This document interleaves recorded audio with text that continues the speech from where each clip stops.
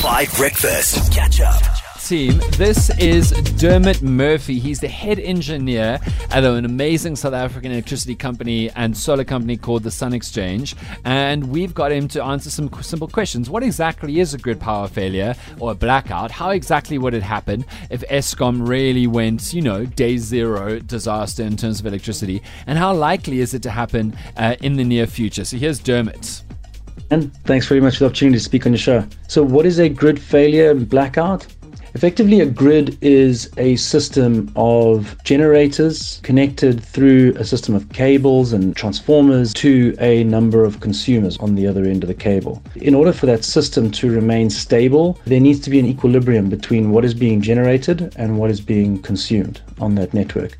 As soon as that goes out of sync, then we get what's called a grid failure. What can cause a grid failure? There is, on the one hand, a undersupply of energy into the network, and at the same time there's an over demand of consumption on the other side. And these are typically around the early morning peaks and the late afternoon peaks that the grid is most constrained.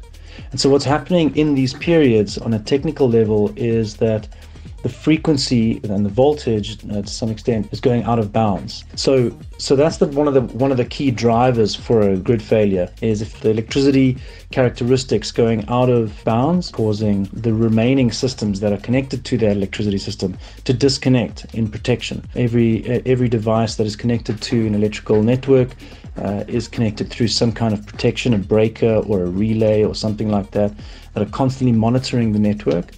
And as soon as the network goes out of bounds, they open breakers or they, disconnect from the grid in order to protect themselves.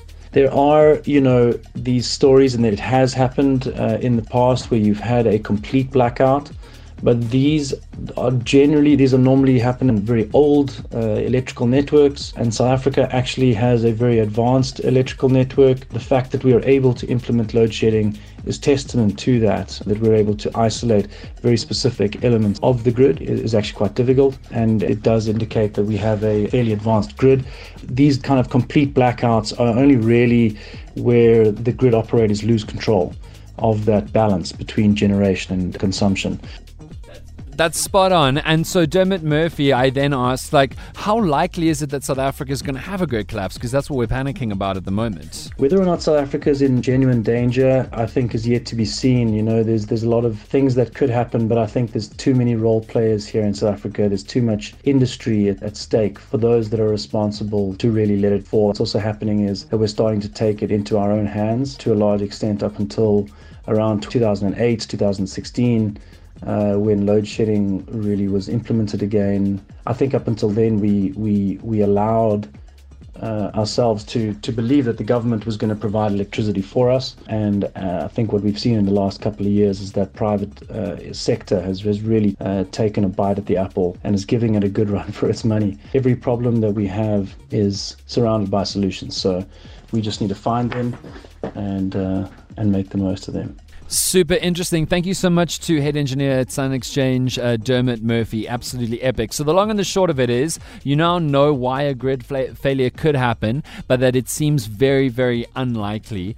Not least because so many of us and so many different private sector factors are stepping in to make sure that no disasters happen. I've been gone for a minute. Catch up on some of the best moments from 5 Breakfast by going to 5FM's catch-up page on the 5FM app or 5FM.co.za.